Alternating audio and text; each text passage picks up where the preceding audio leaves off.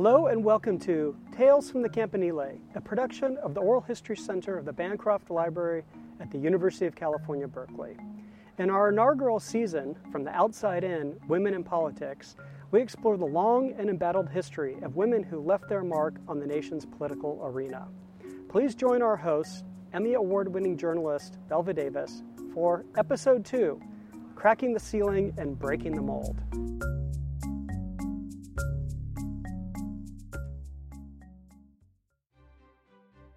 The roar of the 1920s reflected the rising political activism of women in America. Armed with the vote, their voices began to be heard from City Hall to Congress. Although Jeannette Rankin's tenure in Congress was cut short by the maneuvering of Montana's male legislators, her election broke down an important barrier and paved a new path of political possibility for women around the country. They too could now hold political office. Between 1920 and 1940, nearly 24 women served in Congress. Countless more placed their names on ballots at the state and national level. As America plunged into the depths of the Great Depression in the 1930s, the change these women brought to politics significantly expanded the realm of equality for women, for the poor, for the communities of color. These women who entered the political system not only cracked the ceiling, they broke the mold. I became active in the International Labor Defense in a branch of it which met in my neighborhood. And so I became very actively engaged in campaigning for other things that were going on at the time. And of course, here in California, there were so many cases at one time that I think we had the greatest number of people in prison in California for left-wing activities of any place in the country. Yes, it was during the Depression when I began to wonder what it was all about, what was happening. I thought at first that I was simply one of those unlucky people that every time you had a few $100s saved that something would happen, a catastrophe in the family, a broken leg or some illness of some kind or something, and it would be gone. And I thought, well, I just must be unlucky. And then I looked around me and I saw that everyone else had this same lack of luck. That was LaRue McCormick, a mother and housewife from Los Angeles. Like many women during the Depression, McCormick's concern for the poverty and unemployment that afflicted her household spurred her to action.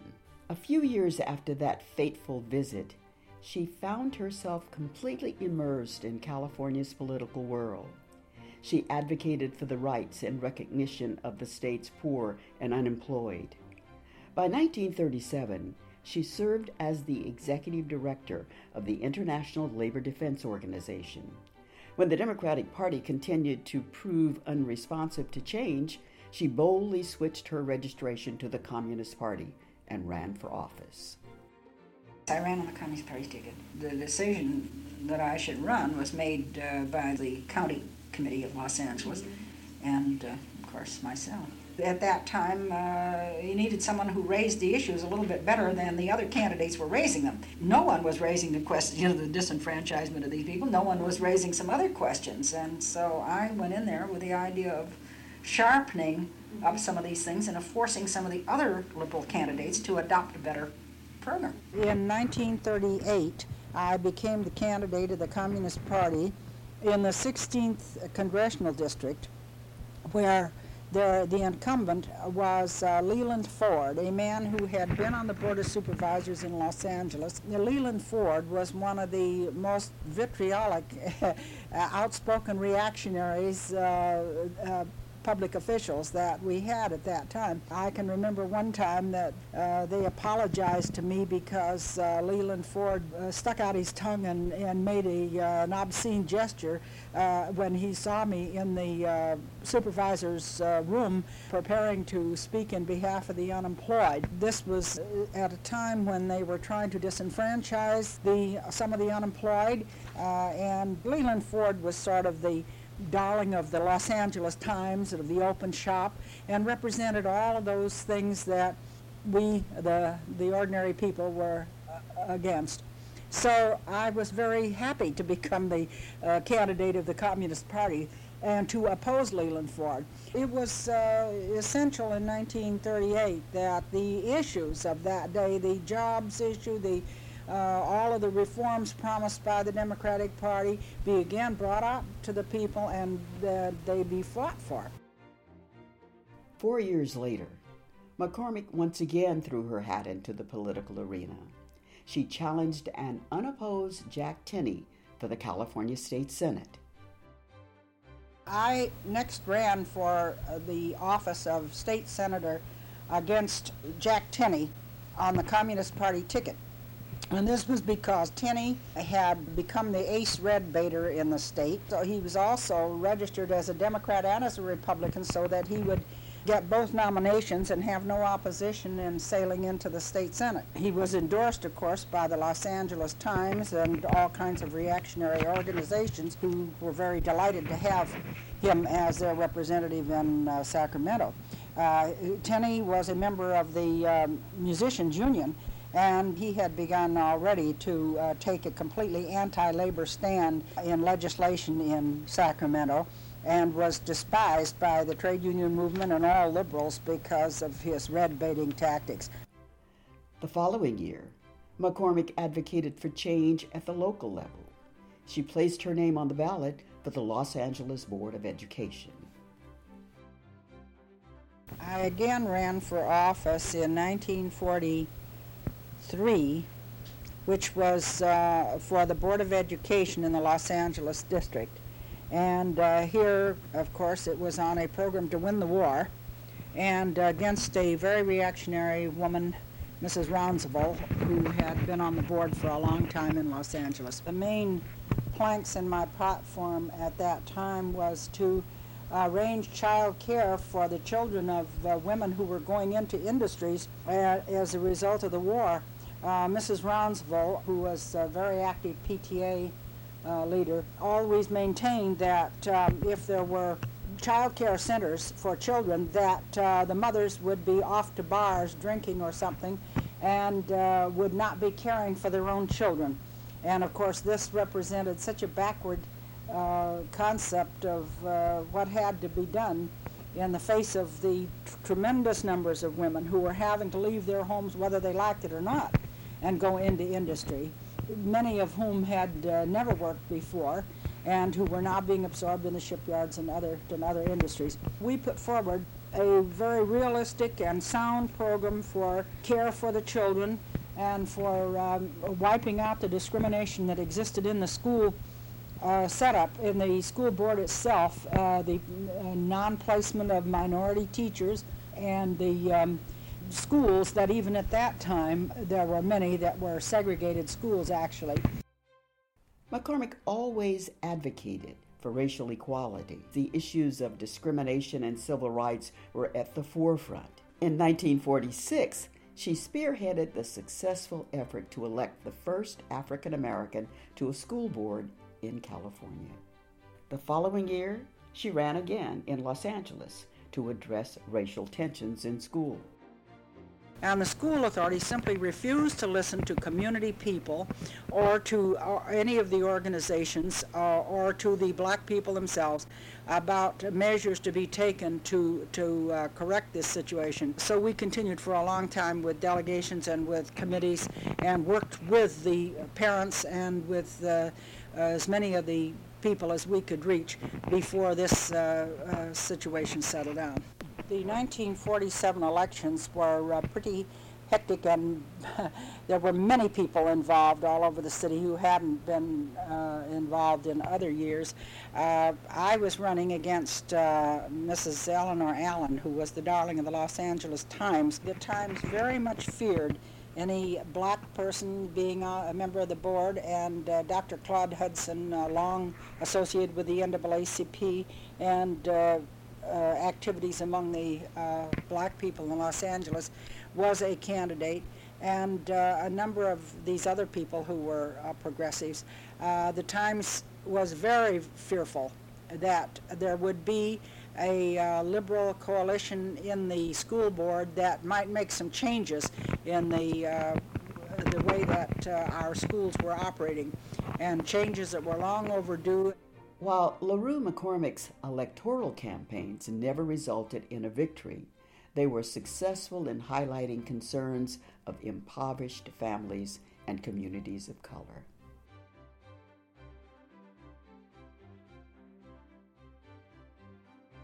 Women such as Helen Douglas followed suit. Douglas needed no introduction to California voters when she ran for Congress in 1944. As a well-known actress and singer, her victory that November made her one of the first to make the transition from Hollywood to public office.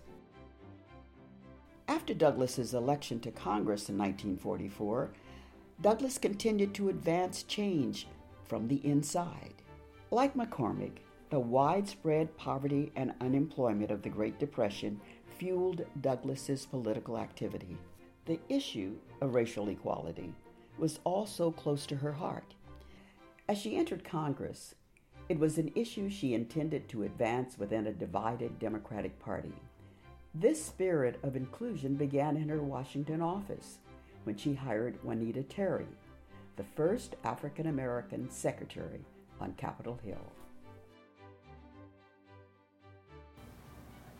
She made such a record of herself, for herself, that today I don't know how many black secretaries they have on the Hill. And she was as good as anybody on the Hill. Tremendous. Some people asked me, how are you going to do it? And the press came. For a short time, we were besieged by the press. And yes, and they would come in and say, Mrs. Douglas, make a statement. And I said, I have no statement to make. I have nothing to say whatsoever. They said, but you have a black secretary. I said, that's right. What's so extraordinary about that? And I made no statement. I refused to give any publicity to it whatsoever. I said, if it's right, why do we make such a fuss about it? Just do it. Hiring the first African-American secretary put Douglas out of step with the march of Washington politics. So did her just-do-it attitude.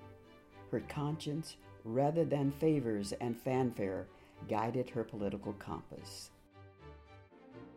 I treated the issue of whether or not the blacks were really part of the Democratic Party in the state of California exactly the same way. So I'm not going to hand out any leaflets or any announcement that now we're going to do some extraordinary thing and we're going to invite all the minorities in with it. If it's right, you do it, and you don't have to advertise it. Just do it. Douglas continued to advocate for racial equality during her second term. She wanted the service of African American soldiers in World War II to be publicly recognized. Many had hoped the war would bring about a double victory, one abroad against fascism and one at home against racial discrimination.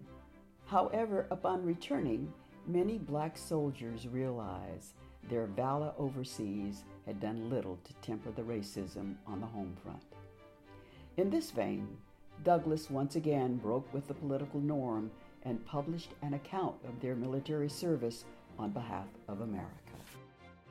The reason that I undertook that was because it was during the war. We had reverses in Italy, and Congressman Rankin took the floor one day and held forth on these reverses and blamed it on black soldiers who were among those fighting in Italy. I was so distressed by this, so distressed that this would then be repeated to these black soldiers, when they came home and they'd get it overseas and all. Then I went down to my office at the end of the day and called the various services and said, would they please send me the record of the black soldier in the war and of past contributions. I knew fully well, went back to the Revolutionary War. And the word came back, they didn't have any such record. Nobody had any such record. Well, I said, what have you? And they said, the only thing that we have are the press clippings. But when I asked for permission to address the House, I think it was now for 2 weeks at the end of the session each day, I read this whole pamphlet into the record. So it would be there for all time. And when the first day when I read it, Rankin wanted to get to his feet and answer me. And he was restrained by his friends who said, you can't. that? Helen isn't saying anything. This is what the services said. This is in the record. She's reading the record. This became, after the war then, or even before the war was over, when men began to return, and they'd be in the hospital, injured and miserable, and there was nothing to give the black soldier except this Negro pamphlet. And the military called me again and again and again, said, how many copies may we have of that? And we printed, thousands of them. We did, out of my pocket. And then finally I said to someone, I think it was the Army, said, don't you really think now maybe you could do this yourself? And it is my understanding that this was the beginning of a continuous record of the history of black soldiers in our armed forces. Douglas's action made her a political target. In 1950, she faced off against Richard Nixon for California's open U.S. Senate seat. This campaign would become one of the most infamous in political history. Marred by red-baiting slurs, Douglas was presented as a communist sympathizer by Nixon and her opponents. She was peaked, they charged, all the way down to her underwear. What was new was the injection of communism to prove that certain people running for office were disloyal to the country. This was new. We weren't discussing the issues at the end. I mean, the people weren't discussing the issues. It was just that woman mustn't go to Congress because who knows what will happen to us if she goes, you know. I mean, that was the basis of the campaign, and it worked. Nixon's smear campaign worked. Douglas suffered defeat, yet his tactics earned him the lasting nickname Tricky Dick. During her 3 terms in Congress, Douglas bravely broke the mold. She significantly widened the path of opportunity for women who followed. Her actions were not about liberation as a woman, but simply taking her equal place in American politics. Well, I've never been a diddlery woman. Never occurred to me. Yeah.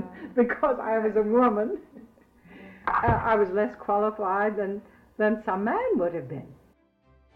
LaRue McCormick and Helen Douglas were both born with that sense of independence, and in their political activities sought to extend that same freedom and equality to others.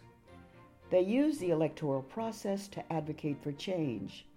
As we'll see next time, their bold actions were matched by women at the community level.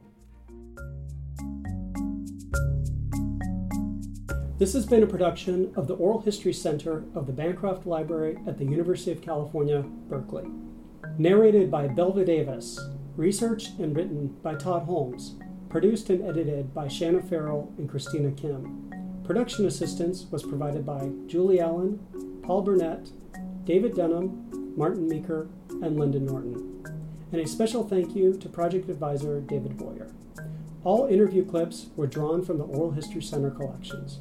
I'm Martin Meeker, Director of the Oral History Center. Thank you very much for listening.